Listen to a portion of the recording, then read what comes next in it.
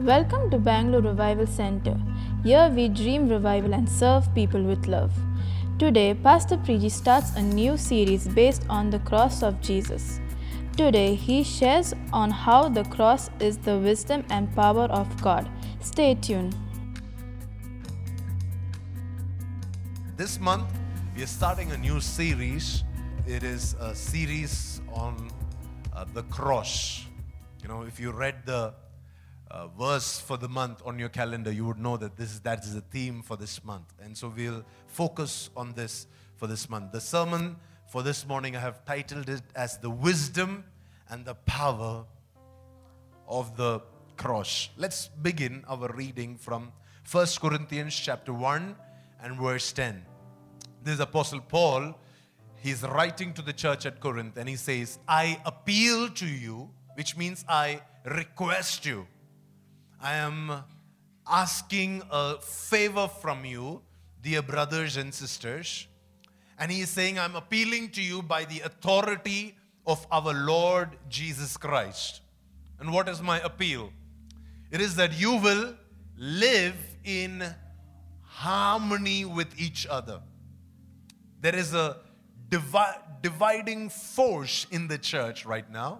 But my appeal to you is that you will live in harmony with each other. You know, the enemy, he's a master at dividing God's people against God's people. And sometimes he will give you scriptural reasons to be living in division. Sometimes he will give you, he will even use scriptural language to divide a brother against a brother. But Paul says, I want to appeal to you, my dear friends, to not be divided, but to live in harmony. Last Sunday, we finished with this verse that said, harmony is refreshing. Do you remember that scripture? Psalm 133. Harmony is like the anointing oil that flows down Aaron's beard. That is the power of harmony. And now Apostle Paul is writing to the church. A church that has the gifts of the Holy Spirit. A church that has the presence of Jesus. A church that is filled in the power of God is writing to a church like that. And he's saying, I want you to live in harmony.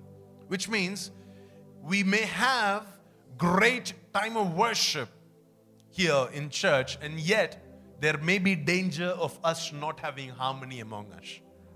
And that's why he's writing to them and he's saying, what is this that I'm hearing? There is lack of harmony in the church. So I request you to live in harmony with each other. Let there be no divisions in the church. Look at your neighbor and say, let there be no divisions in the church. Look at another neighbor and say, let there be no divisions in this church. Yeah. No divisions in this church. Amen. Then it says, rather you have to be of one mind, united in thought and purpose. Come on, keep your hand on your head and say, Lord, give me the grace to be of one mind with my church. Give me the grace to be of one thought with my church. Give me the grace to have the same purpose as my church. Are these scriptural prayers? Yes, this is in scripture. So we are praying those things, yeah? Verse 11, for some members of Chloe's household have told me about your quarrels, my dear brothers and sisters. This is where is this happening? Inside a church. A church that Apostle Paul is the spiritual father over. And yet there is quarrels in the church. What is the reason for the quarrels? We'll read that further. He says, some of you are saying, I am a follower of Paul. While others are saying, I follow Apollos. Then there are others who say, no, I follow Peter.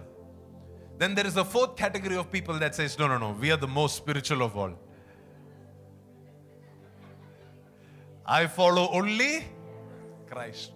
But he's saying, why are you letting these things divide you? Why are you letting the people that you are committed to? See, is it true? Paul is asking them, is it true that I am a spiritual father to you? It is true. He would write about that in the next chapter. Is it true that Apollos did a good and a powerful work in the church at Corinth? Absolutely. Is it also true that God used Peter to raise Jews who will go and preach the gospel around the world, especially in the church at Corinth? Absolutely true. And yet, that couldn't become the dividing factor of the church.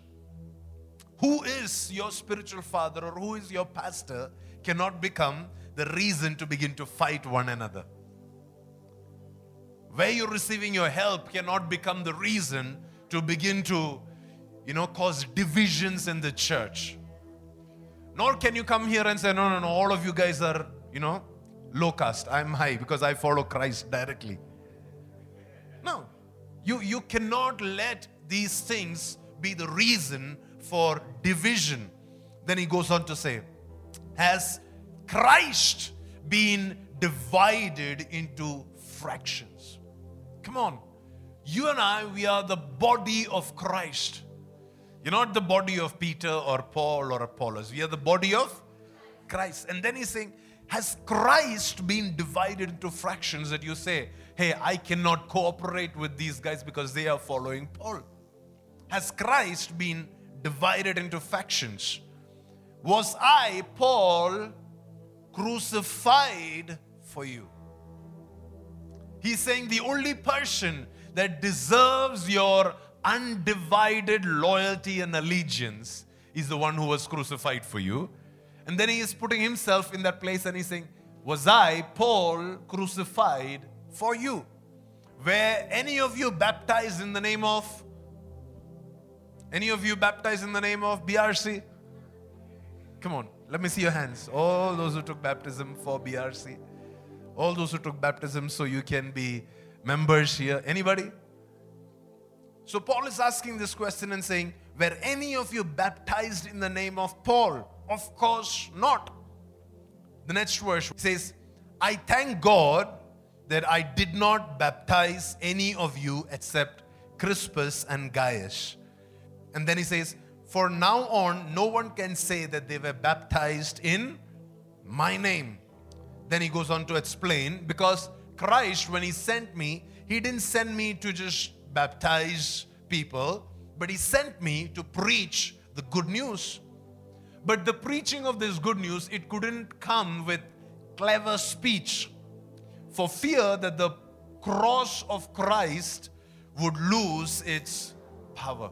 Then please understand what he's trying to explain to us, okay? He's saying that the one thing that should be the uniting factor in the church is the fact that there is somebody who is crucified for us, okay?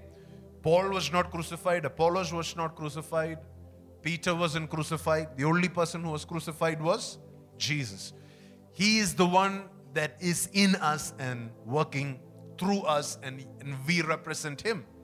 And then he says, hey, were you baptized in my name? I'm thankful that I didn't even baptize any of you, because then you would say that because I baptized you, you need to be loyal to me. Then he goes on to say, when I came to you, I didn't come to just baptize or make followers. I came to preach the good news. That was the assignment on my life. And this is how I preach the good news, not with clever speech. Do you know that you can do certain things with human intelligence, with clever wisdom and clever ways of getting people to say yes and agree to certain things? Paul says, that's not how I came to you. When I preached to you, what impressed you was not my proficiency of English. What impressed you is not how many Bible verses I know. I didn't come to you based on how well I can teach or how well I can preach. No, it was not clever speech. The reason, it's not because Paul didn't have a lot of theological understanding. He did have. But he didn't go in the cleverness of speech, because he said, if I would do that, then the cross of Christ would lose its power. What does it say? for the fear that the cross of Christ would lose its power. Because what is supposed to transform lives is not my clever speech. What is supposed to turn your life around is not the anointing of the pastor. What is supposed to turn your life around is the revelation of the cross. This cross, if you see it from the correct perspective, the cross on which Jesus died, the cross that Jesus carried, the cross that Jesus gave his life upon, the cross that still stands as a symbol of God's love for us, of God's grace towards us. If we have an understanding of this cross, then we will know that one thing that can truly, totally, completely transform us. We will understand power. Your power is not in just understanding clever speech. So he goes on to explain in the next line in verse 18. It says, the message of the cross, it is foolish to those who are headed for destruction. So there is a group of people that are headed for destruction. Thank God we are not that. It says, to the ones that are headed for destruction, the message of the cross, it is what? It is foolish. They find it amusing. They may laugh at it. It doesn't make sense to them. It's not logical. It's not rational. They don't even understand it. They just make light of it and they just push it off. It says that to the ones that are headed for destruction, the message of this cross, the message of what Jesus did for us on the cross, it is foolishness for them. See, it is our responsibility to make sure that everybody knows the message of the cross. But it is not our responsibility to make sure that they follow it. Because for some people, it's just foolishness. That's why you cannot force somebody to receive this message. Their eyes have to be opened. You cannot ask somebody to follow Jesus unless they have a revelation of who this Jesus is. You cannot ask somebody to do something that they don't have a revelation about. Our job is not to make converts. Our job is to preach the gospel. That's what Paul said. He said, I didn't come to baptize any of you. I came to preach the gospel. I came to tell you about the cross, the power of the cross. This message, some people when they listen to it, they find it very foolish, very meaningless, very pointless. And yet, for us who are being saved, look at your neighbor and say, we are being saved. Yeah. We're not perfect. We have not reached the end. We are being saved. Okay? It's a present continuous tense. What he's saying is, we are being saved. Not that we were saved in 1997 when I prayed that sinner's prayer. Not that we will be saved. It says we are being saved. Which means the message of the cross is not a one-time revelation. It's a revelation that I need continually. So that it can continue to save me. It can continue to change me. It can continue to transform me. It says, but for us who are being saved, the message of the cross, it is the very raw dunamis, the raw power of God. What is foolishness for someone else? For me, that is a power of God. The resources of God. The fullness of God. The provisions of God. See, what someone else rejects as dirt and waste, as things that, what's the big deal about this? Let me tell you this, even the church sometimes, we talk less about the cross of Christ. Because we think, okay, that's when you get saved. No, my church is full of Christians. Why should I preach about the cross? But Paul says, no, for us, we are being, he's not even saying, church, you need this. He's saying us. For us. He's not saying, I know everything, but you guys, you still are quarreling, so you need. No. He's saying, for us who are being saved, this message of the cross, it is the very power of God. Next verse, as the scriptures say, I will destroy the wisdom of the wise and discard the intelligence of the intelligence. He's quoting from Isaiah chapter 29 and verse 14, and he's saying, hey, there are the wisdom there are the wise of the world, there are the intelligent of the world, but the message of the cross was intended to destroy the wisdom of the wise, because they can't put two and two together and try to understand this. It has to come as a revelation. This is not meant for the intelligent to figure out. That is why, no matter how intelligent you are, just reading the Bible is not going to make sense to you. You know, there is an Ethiopian eunuch who was reading the Bible. And this guy, he is the treasurer of the nation of Ethiopia, which means he is the finance minister of Ethiopia. You think that he's not learned? You think he's not intelligent enough?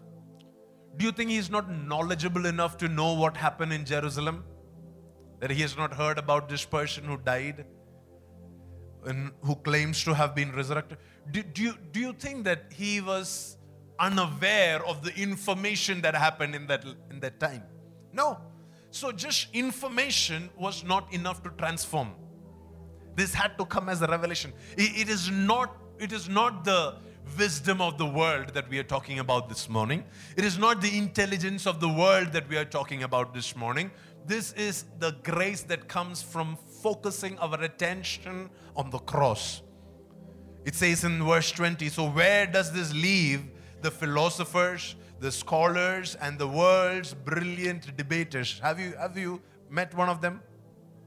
Do you have any of these guys in your friend list? Or do you follow any of them on Instagram? You know, every day they have a fresh debate. Every day they have, and some of those debates are very profound. And some of those topics that they talk about may actually be valid, very good. And yet, all of that skills, all of that intelligence cannot be used to decipher the power of God.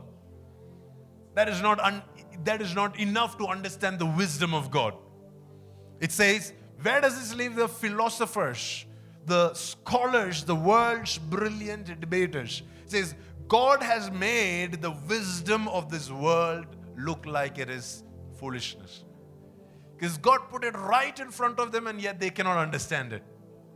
Can you imagine the fact that Jesus died for all humanity has been the most central, the most important historical event in all of history? It's right there. It's recorded in all of history, and yet people don't see it, and yet people don't understand it, and yet people don't catch it. It says, narrow is the way, and few are the ones that walk on that way that leads to life. It's not because God has hidden it. It's right there, and yet it cannot be understood with the wisdom of this world. It says, since God in His wisdom saw to it that the world would never know Him through human wisdom, He has used our foolish preaching to save those who believe. So in other words, it is not by the wisdom of the world, not by the philosophical work that you do. It is not by the scholarly studying that you do. It is not by the brilliant argumentative debates that you do, but it is the foolish preaching. That's what Paul says. Paul says, man, when I came to you and I preached, I made sure not to use clever speech. Why? I intentionally wanted you to think that I'm foolish. I actually wanted you to think that I don't know scriptures as much as I know. I hid my cleverness. Why? So that the cross may not lose its power. Because if I would demonstrate my power and my wisdom and my intelligence, that's going to work against the power of the cross. So he said, I intentionally kept this away. I intentionally did not allow my preaching to be of clever speech. My preaching was in fact foolish. That's what it says. How did God save the people in the church at Corinth? Through my foolish preaching. Foolish preaching. So in other words, when whenever the Lord gives you an opportunity to come up on the stage here, don't try to look profound. God is not looking for how many dictionary words you can quote. God is not looking for how many good points there are in your sermon. When you're sharing the gospel with your friends, God is not looking for how well you can articulate, what examples you will. No, God is not looking for any of those things. All that God is looking for is, are you willing to become foolish? Are you willing to look foolish when you preach this gospel? Because you see, all of you guys think that I'm a very understandable person because I know scripture. You've journeyed with me a little bit. You've followed me a little bit. But can you imagine if I'm standing on the road and I'm doing what I'm doing to you guys, what will they think? Iska screw thoda dilla hai. Sunday morning, you should be sitting at home and watching India-Sri Lanka third day, exciting day. Today is the day when they will be all, what is this guy doing? You know, this guy has lost it. Most people wouldn't understand. Most people would reject it. And that's what Paul says. Hey, my preaching to you, it looked foolish. But that is what God used to save you. Read it one more time. He has used our foolish preaching to save those who believe. So I thank God for a church that believes. I thank God for a pastors, a group of teachers that we have in this house that are okay to look foolish in preaching what they have learned from the Lord. Whatever God has put into your heart, whatever God has given you, it may not look very wise, it may not look out of the world, but it is okay for you to still come and talk about it. So that is why in this church, we are not looking for wise sermons. We are looking for preaching that is from the heart of God. And we as a church, we will believe. We as a church, we will receive. We as a church, we will respond. Not because it's clever, but because there is power in the name of Jesus. Because there is power in the cross of Jesus. Because it is not the cleverness of the speech that saves me. It is not the cleverness of the words that are used that brings the anointing. It is not the loudness or the decibel of the preaching that brings the anointing. It is the fact that it is about Jesus. Who are we talking about? That is the saving grace. That is the point that sets us free. It says, this preaching, this foolish preaching of the cross, he says in verse 22, it is foolish to the Jews who ask for signs from heaven. And it says, and it is foolish to the Greeks who seek human wisdom. So Apostle Paul, he's writing to two groups of people. One is the Jews and the other is the Greeks. And he says the Jews, they are constantly in pursuit of the miraculous because they have seen the miraculous in the in their history, all the way from Abraham, then Moses. They always looked for signs to believe that God is with this man. How did they begin to believe that Moses was a sent man of God? Moses asked God, look at me, I can't even speak properly. I don't have the clever speech required to become their leader. How do I? So God said, okay, because you say this, why don't you throw the stick down? And then when he threw the rod down, what happened? It became a snake. So he went to Egypt and he started showing some magic tricks. He's like, guys, you have to believe me.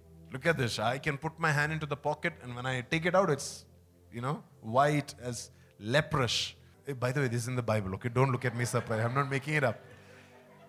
Then he puts it back into his pocket and he takes it out. It's clean. And they are freaking out. And all the way through the wilderness, they kept demanding for a sign. They kept demanding, hey, is God really with us? How can you say that God is with me? And then Moses will say, okay, tomorrow morning you will see the power of God. And then in the morning they will see manna come. And then they will again rebel against Moses and saying, Moses, I think it's our time is up. I think it's time for us to go back to Egypt. And then Moses will say, no, tomorrow morning I will give you another sign. And so all through their journey, they needed signs from heaven. And that's why even to Jesus, they came to Jesus and said, if you will just show us one sign let's settle this for once and for all. You just show us one sign and we will believe you. Even at the cross, they came and said, if you're really the Son of God, why don't you get off the cross? And that's it. The whole nation will come to you. But Jesus, all through the time, he maintained just one thing. He said, there is only one sign that will be given to you, and it is the sign of the prophet Jonah. How he was in the belly of the earth for 3 days and 3 nights. And that's how the Son of Man, he will die, he will be buried, he will be inside the earth for 3 days. And that is going to be the sign that you need. That is going to be the sign that, hey, I am the sent one. And here is Apostle Paul explaining this to the church at Corinth. And he says, hey, the Jews, they are constantly looking for signs from heaven. The Greeks, on the other hand, they don't want miraculous. They have a lot of black magicians who can do miraculous things. The Egyptians, they had their own, wizards who could do the same thing that Moses did. So the Greeks were not looking for miraculous signs. What the Greeks were looking for was wisdom. You blow my mind off, man, I will follow you. You show me what content you're posting on your social media. Then I will decide if I can or if I should follow you or not. You have to impress me. Impress me with your dressing sense. Impress me with your, with your influence. Impress me with your money. Impress me with your human wisdom. Then I will follow you. So when Paul was preaching that Jesus died on the cross, this didn't make sense to either of the groups. The first group was like, what's the miracle in that? Like, come on, what's the big deal that Jesus died? Jesus is being crucified. We are the ones who paid for Jesus to be crucified. We are the ones who made it happen. What's the big deal? What's the miracle? And for the Greeks who were looking for wisdom, for them they are like, so what? What comes out of it? How can I be saved because someone else died? It didn't make sense to them. For these group of people, it says, it was foolish. The next line, it says, verse 23, so when we preach that Christ was crucified, the Jews, they are offended. And the Gentiles, they say, it's all nonsense. See, Jews, they were waiting for a Messiah who will come and rescue them from everything, right? Jews, they were waiting for this Messiah who will free them from their captivity to the Romans. When Paul is going and saying, yes, your Messiah came, and your Messiah, he died on the cross. The Jews are like, how dare you say that our Messiah is dead? That he is crucified. Messiah, he is inconquerable. It's not possible for somebody to crucify the Messiah. So the Jews, they are offended.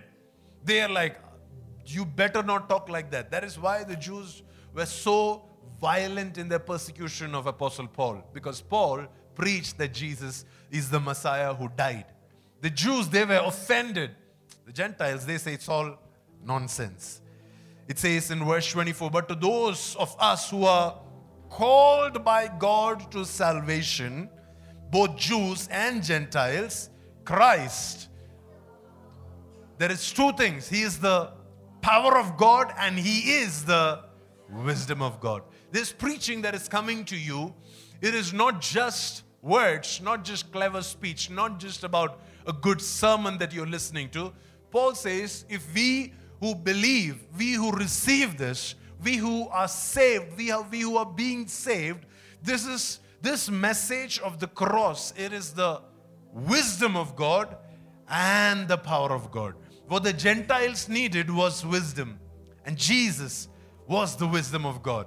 The cross carried the wisdom of God. What the Jews needed was power, and the cross carried that power of God. So today when we receive what Jesus has done for us on the cross, we receive two things. We receive the wisdom of God and we receive the power of God. The wisdom and the power of God. See, everything that you need in life, if you can just focus on the cross of Jesus, it is available. The provision is already made for you in the cross of Jesus. The wisdom is there. The ability to overcome every problem that you're facing, it's there. The power is also there. The understanding that you need to navigate through different situations in life, it's right there in the cross of Jesus Christ. When we just go back and we meditate and we say, Lord, when you came down and you died on the cross, how can I look at the cross and have it make sense in my current situation? Right now, I'm facing financial lack. How can I experience the power of God or the wisdom of God begin to manifest right now through the cross? Right now, I'm experiencing brokenness in my relationship. How can I bring in the power of the cross or the wisdom of the cross to come and help me in this particular situation? Right now, I'm not able to go and pray for a long time, or I'm not able to grow in my walk with God. How can I now depend on the cross to receive wisdom and to receive the power to walk with God, to experience growth in my relationship with God? If we can actively, intentionally pursue this revelation of the cross every day for the rest of this week, I'm telling you, we are going to grow in wisdom. We are going to grow in power. We will not be without the help that God has already made available for us. When Jesus died on the cross, He cried out saying, "It is finished." Which means it was finished right there on the cross. Right there. I mean, is the resurrection important? Absolutely. Because if it was not for the resurrection, our faith is useless. That's what Paul said. Is the ascension important? Absolutely. Is the work that Jesus is doing right now at the right hand of the Father, is that important? Oh my, it is very, very important. But the wisdom and the power of God was released at the cross, not at the resurrection. All of us can look at the resurrection and say, wow, what a powerful event. Jesus was raised, His body started glowing. Now He can walk through closed doors. Now His body is an undieable body. It's a glorified body. We can all look at the resurrection and say, wow, that is a wise thing to do. We can all look at the resurrection and say, that is a powerful thing. But the Bible says it is not, I'm not talking about the resurrection. I'm talking about the death of Jesus, the cross of Jesus. That is where the power is. He says the cross is the wisdom of God and it is the power of God. So what I'm going to do is pick up a few scriptures that talk about wisdom and a few scriptures that talk about the power of what Jesus did for us. We'll meditate on 5 points each, okay? There are so many more. When you pray, when you read the scripture, when the Lord shows you different aspects of the cross, you can add to this list. But I'm going to count about 5 things, 5 points under wisdom and 5 points under the power, okay? Proverbs chapter 2 verse 9. The writer of this proverb, he's talking about the wisdom of God, heavenly wisdom. And he says, when you have this wisdom, then you will understand what is right, what is just, and what is fair, and you will find the right way to go with this wisdom. So when you understand the cross of Jesus Christ, the Bible says that you will experience wisdom and the power of God. And then the writer of Proverbs says that when you have the wisdom of God, you will be able to understand what is right, what is just, and what is fair. Not only that, and you will find the right way. You will be able to navigate yourself to do the right thing. Come on now. We are waiting for the next prophet to come and tell us which is the right way to go. I'm telling you, you go back to the cross. I'm telling you to go back to where Jesus suffered for us. Jesus carried our burden, where Jesus paid for our sins, you will find in there the directions, the right way for you to live. It says you will know what is right, you will know what is just, and you will know what is fair. Where? At the cross.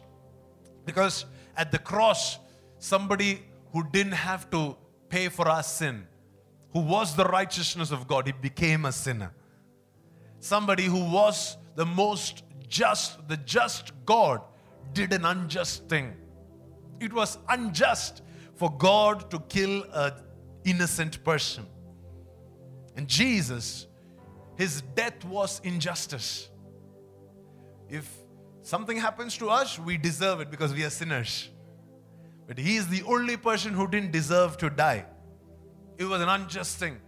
So when you meditate on the cross, you understand what is true justice and what is fairness. You know, my kids, they always, one of the constant complaint is, oh, that's not fair.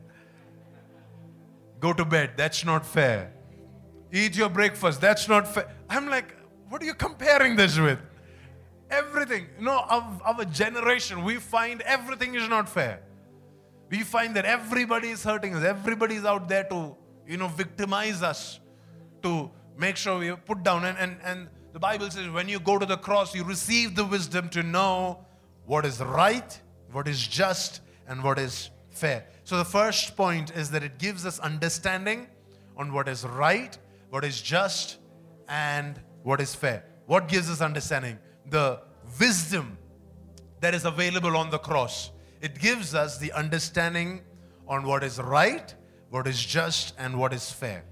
The next point, Proverbs chapter 2 and verse 16.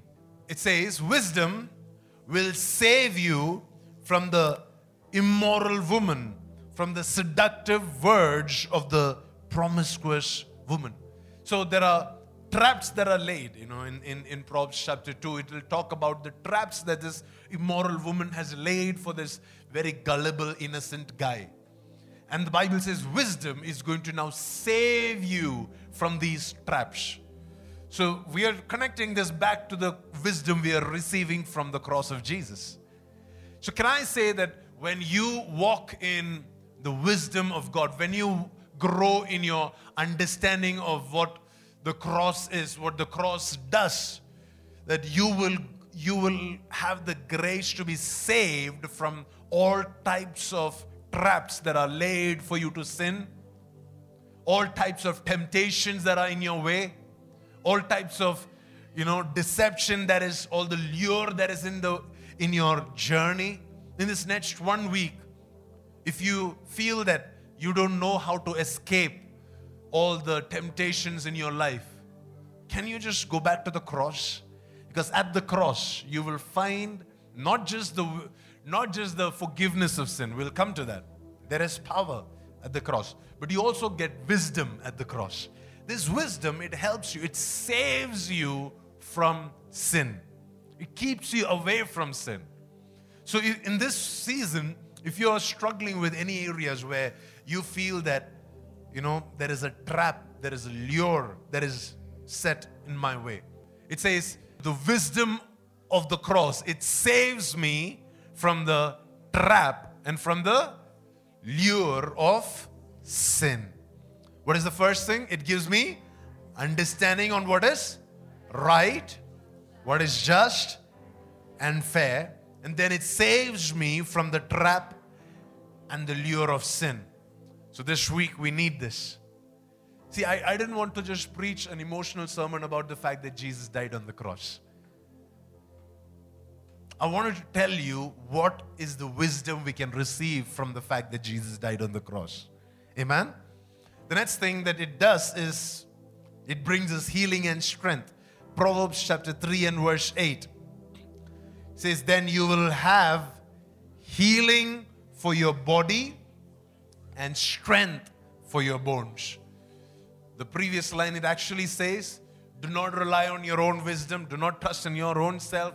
Rely on the wisdom of God, on His grace.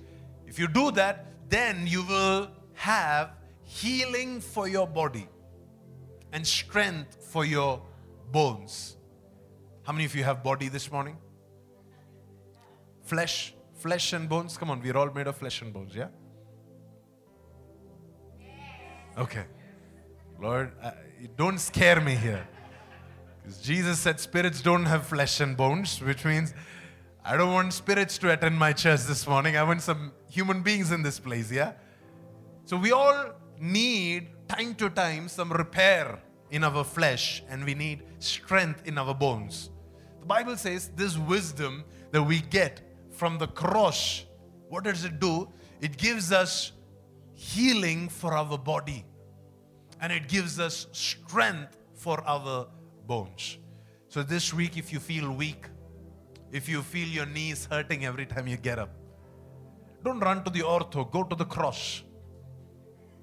Yeah. Don't sit and crib about how bad your pain is. Go to the cross, because now you're going to be strengthened at the cross. What are the three things? Let's read it together. It gives us understanding on what is right, what is just, and what is fair.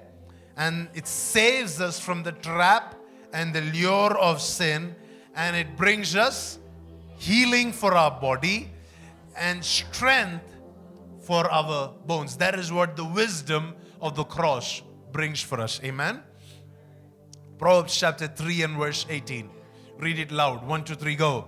Wisdom is a tree of life to those who embrace her. Happy are those who hold her tightly. Two things we see here. It says it's a tree of life. It's a tree of life. Come on, do you know about the tree of life? Where was it found earlier? Garden of Eden. Do you know what God did? God had to kick Adam and Eve out of the garden so that they will not keep eating from the tree of life.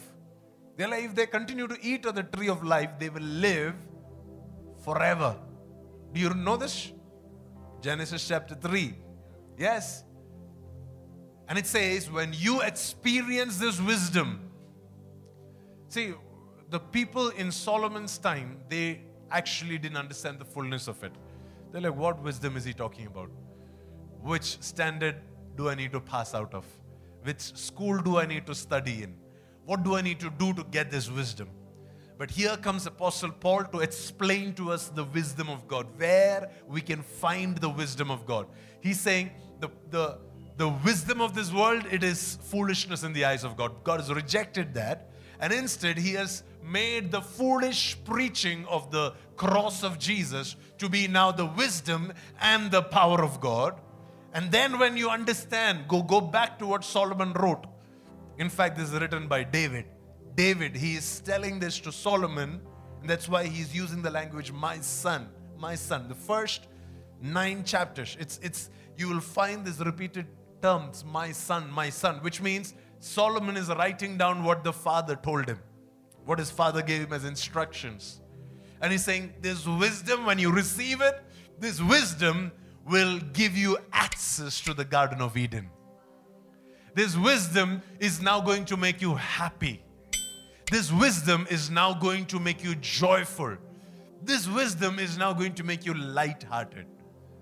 So if you meditate on the cross, if you go back to the cross of Jesus Christ, you're not going to come out more sorrowful and more morose. You're going to come out happy.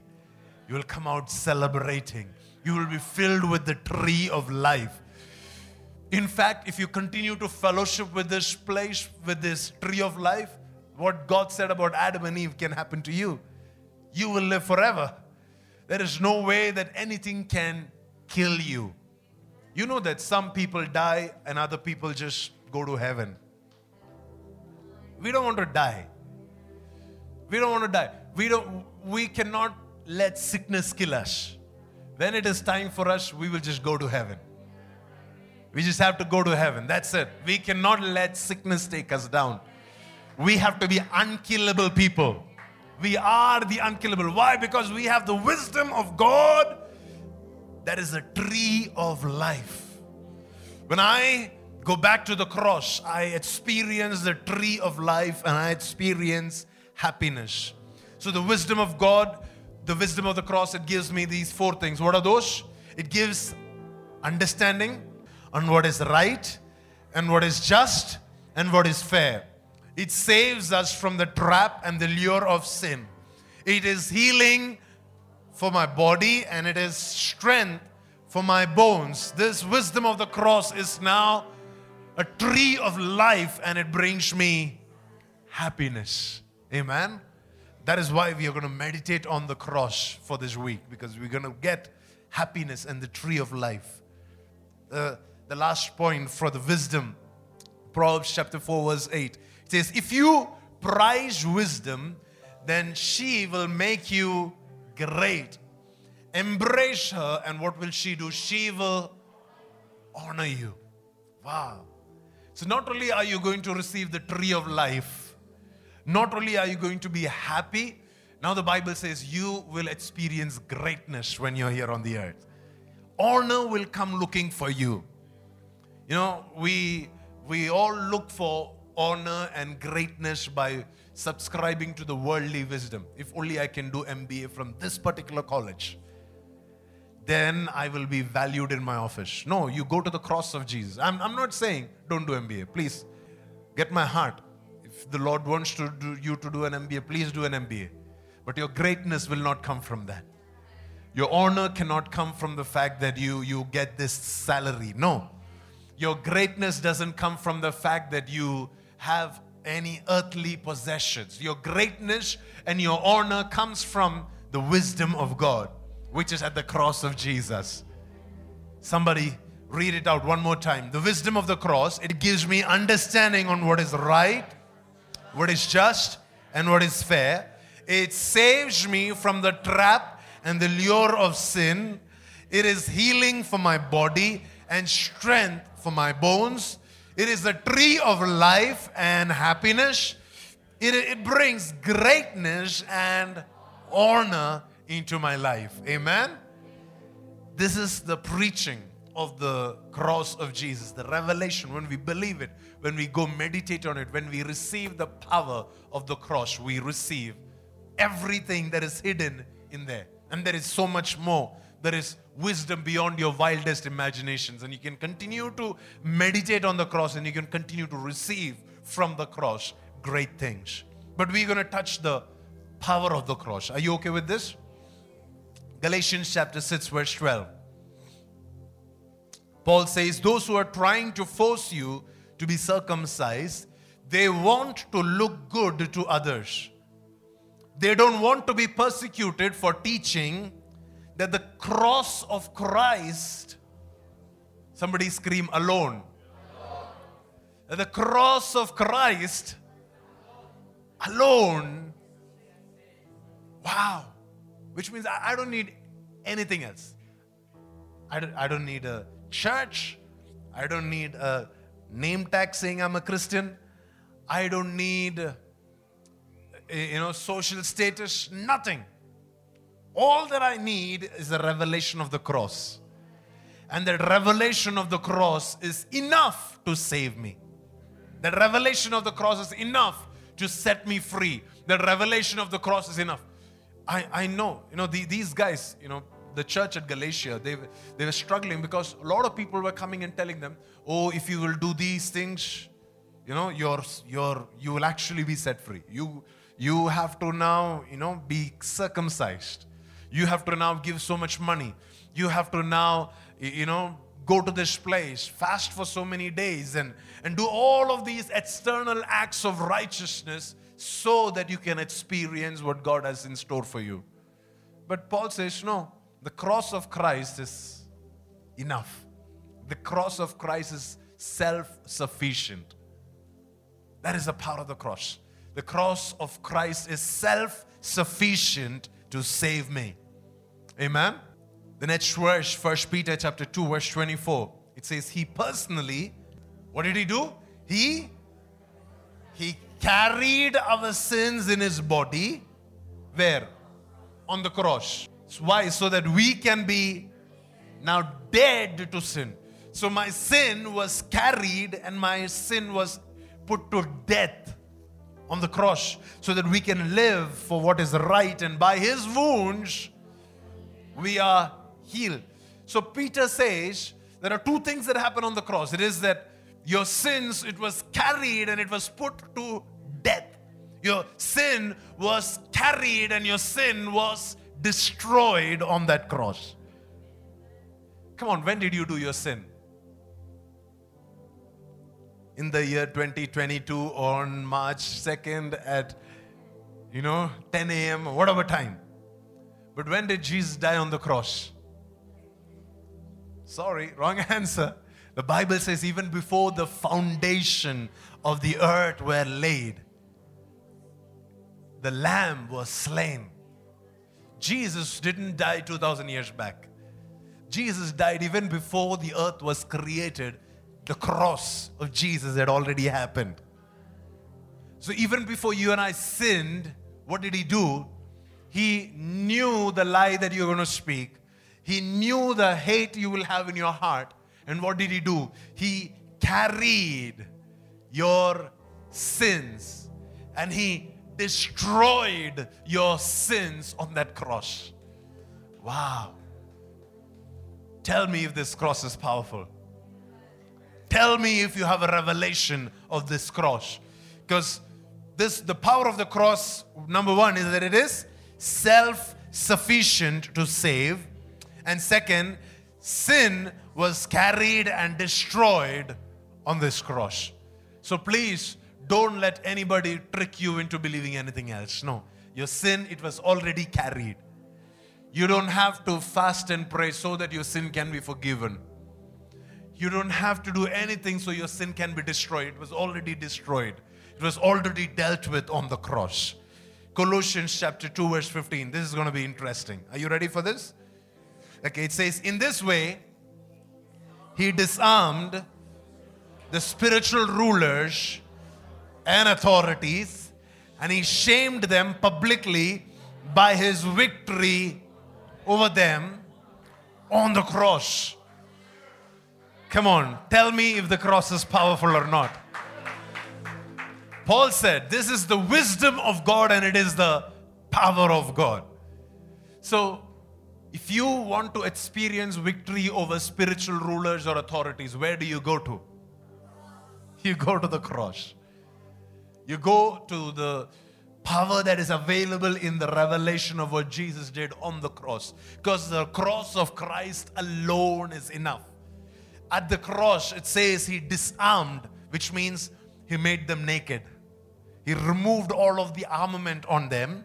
Then He shamed them publicly by His victory over them on the cross.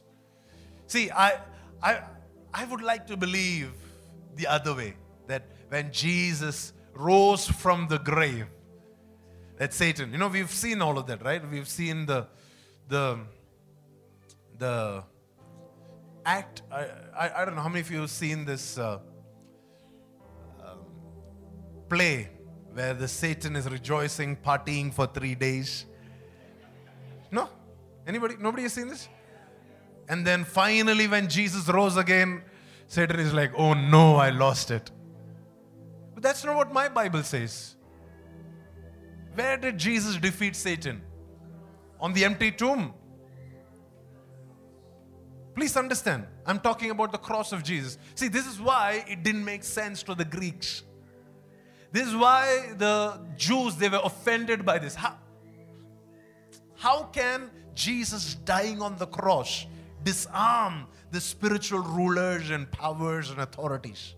How can He exercise victory over them and put them to public shame by dying? That doesn't make sense, but that is the truth, my dear friends. And this morning I'm preaching to you the foolish gospel, the powerful gospel, the gospel that is wise in God's standards. And this gospel says the demonic rulers and demonic authorities, they were defeated at the cross. And this is the power of the cross, that it is self-sufficient to save me, that sin was carried and destroyed at this cross, and the demonic rulers and authorities, they were defeated at this cross. So the next time you watch that play, please refuse to believe it. Because Satan, he was defeated right there when Jesus died on the cross. That's why, even to the last minute, he came and kept saying, hey, get off the cross. If you are the Son of God, please come down. Please come down. He was hoping for a last chance. That was his last attempt. You remember in the wilderness, what did he say? If you're the Son of God, turn the rock into bread. If you're the Son of God, jump off the temple. If you're the Son of God, just bow down, worship me. You'll get all this. And the next time Satan comes was at the cross, and he said, hey, if you're the Son of God, get off the cross now, before it's too late. Because this was his last chance to get Jesus off the cross. Because when Jesus died on the cross, the Bible says there was so much power that went out of the death of Jesus, that it was a public defeat of the spiritual rulers and authorities. My dear friends, when demons come to haunt you, you go to the cross. You remind him of what Jesus did for us on the cross. You begin to sing a song about the cross. You begin to declare a revelation of what Jesus did. And I'm telling you, there will be the same power of God that was released when Jesus died on the cross. That same power will be released in your life. The Bible says when Jesus died, there were saints that were resurrected. Did you know this? Not when he rose again, but when he died. There was so much extra leftover power that even saints rose again from the grave when Jesus died. That is the power of the cross I'm talking about. The Bible says in Ephesians chapter 2 and verse 16, together as one body, Christ, he reconciled both groups to God by means of his death on the cross, and our hostility towards each other was put to death. He's now talking about Jews and Gentiles. In the previous verse 15, he's talking about how Jews and Gentiles, we are like two different categories. But because Jesus died on the cross, he united us. Not only did he unite us with the Father, but the hostility that was there in between us, he broke that wall of hostility. That is why Apostle Paul is writing to the church at Corinth and saying, hey, why is there division among you? Why is there lack of harmony among you? Because this cross, it is powerful enough to make us one. It is powerful enough. Read that with me. It says, together as one body, Christ reconciled both groups. The person sitting on your left and your right. He reconciled us to God by means of his death on the cross, and our hostility towards each other was put to death. Who do you have a hostility against this morning? Do you know that the cross is powerful enough to erase that? The cross is powerful enough to unite you in spite of the differences. See, Jews and Gentiles, these guys, they would not even eat on the same table. We are talking about high-level racism, not the kind of racism we hear about today. This is atrocious. If what they prayed and how they lived would be spoken about in news media today, they will be the most racist group in the world. And Paul says, you know what? These two groups that would never go hand in hand. Now these two groups, the hostility between them has been destroyed by the death of Jesus on the cross. Amen. So what did the cross do? It is self-sufficient to save me. The sin was carried and destroyed on the cross. Demonic rulers and authorities were defeated on the cross, and it has united us. It has united Jews and Gentiles. The last verse for today. Are you ready for this? I wish you are ready for this. I'm telling you, if you get this verse, you'll go crazy. Okay? Let's see how many of you can understand this. Colossians chapter 1 verse 20. And it says, and through him, God reconciled everything to himself. He made peace with everything in heaven and on earth by means of Christ's blood on the cross. He's not just now talking about everyone.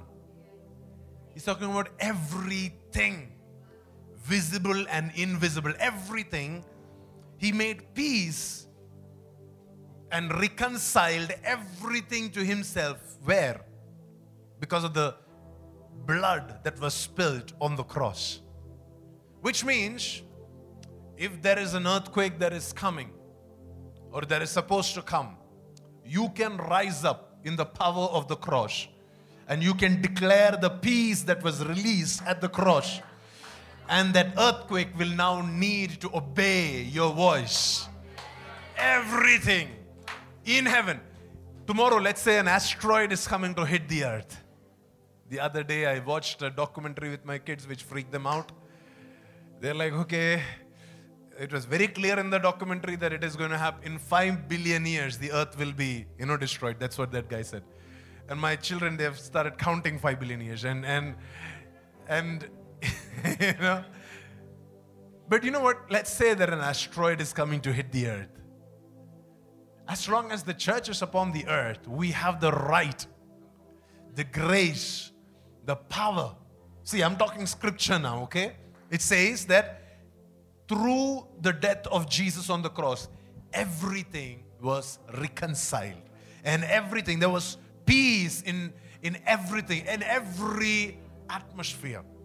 So this morning, when we sit here in Bangalore and we declare peace over Ukraine, if we declare peace in the atmosphere over Russia, if we declare peace over the atmosphere over the nation of India, the Bible says everything and everything, peace has been established.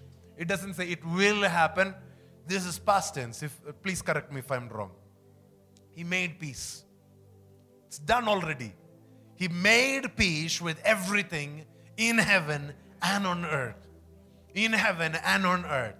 If your problem is in heaven or on earth, it's taken care of. If your problem is in the spiritual realm or in the physical realm, it's taken care of. You don't have anything to fight anymore. There is peace. There is peace. You can experience the reconciliation that Jesus paid for. The peace that Jesus paid for with his death on the cross. Amen? With me? The power of the cross. It is self-sufficient to save me. Sin was carried and destroyed on this cross. Demonic rulers and authorities were defeated on this cross. It has united Jews and Gentiles, destroyed the hostility in between us. He has reconciled everything. And now there is peace with everything in heaven and on earth because of what Jesus did for us on the cross. Come on. We have to receive this wisdom and we have to receive this power that is in the cross this morning. Lift your hands to Him right now. Father, we thank you because there is wisdom. We thank you because there is power. We thank you because there is grace. We thank you because there is revelation. Oh, the wonderful cross. Oh, the wonderful cross. Yes. Oh, the wonderful cross. Oh, the wonderful cross. Oh, the wonderful cross. Oh, the wonderful cross. Oh, the wonderful cross. Oh, the wonderful cross. Oh, the wonderful cross. Oh, the wonderful cross. Father, we just release the wisdom in the life, the death, the burial, and the resurrection of Jesus. that is available for us to see when we look at Jesus on the cross. I release that wisdom upon this house this morning, Daddy. And I pray and I declare that my people, they will know what is just, what is right, and what is fair. They will know what is the right way, what is the next steps, how to take these next steps. That they will not be without solutions and answers, God. We declare that they will not fall into the trap or the lure of sin in this week, because their minds are filled with the wisdom of God. We also declare that they will have healing in their body and strength in their bones because of the wisdom of the cross. We restore what was taken away. We restore what was stolen from them. We restore the health. We restore the blood levels to come back to normal. We thank you for the tree of life. Death be cancelled and life be reinstated in Jesus' name. For the tree of life and for happiness. Somebody say, I thank you, Lord, for happiness. We thank you, Lord, for greatness and honor that is coming upon your children this week. Divine greatness and honor that is coming upon your children. We thank you for this cross. It alone is enough to save me. It is self-sufficient. We thank you for my sin was carried and my sin was destroyed. It was put to death on this cross. Every demonic rulers and authorities, they were defeated at this cross. We celebrate the victory that Jesus paid a price for. We thank you because the hostility between us, oh yes, that hostility has been broken down today because of the power of the cross. And we know that you have reconciled everything. And now there is peace with everything in heaven and on the earth. We have peace with our atmosphere. We have peace with our surrounding. We have peace with our nation because of what Jesus has done on the cross. And we release that peace in the world around us. We release that peace into the homes, into the families that are represented here. We release that peace into every nation that this video is being released into, where this audio is going. We release that peace into the nations of the earth right now in Jesus' name. Thank you, Holy Spirit, for a revelation of the wisdom and the power of the cross. We yield ourselves to you. In Jesus' name we pray. Thank you for tuning in today's sermon. We hope this word has been a blessing to you. Do visit at dreamingrevival.com for more information. You are welcome to tune in every Sunday for our live celebration service at 11 a.m. at youtube.com/Pastor Preji. God bless you and have a blessed week.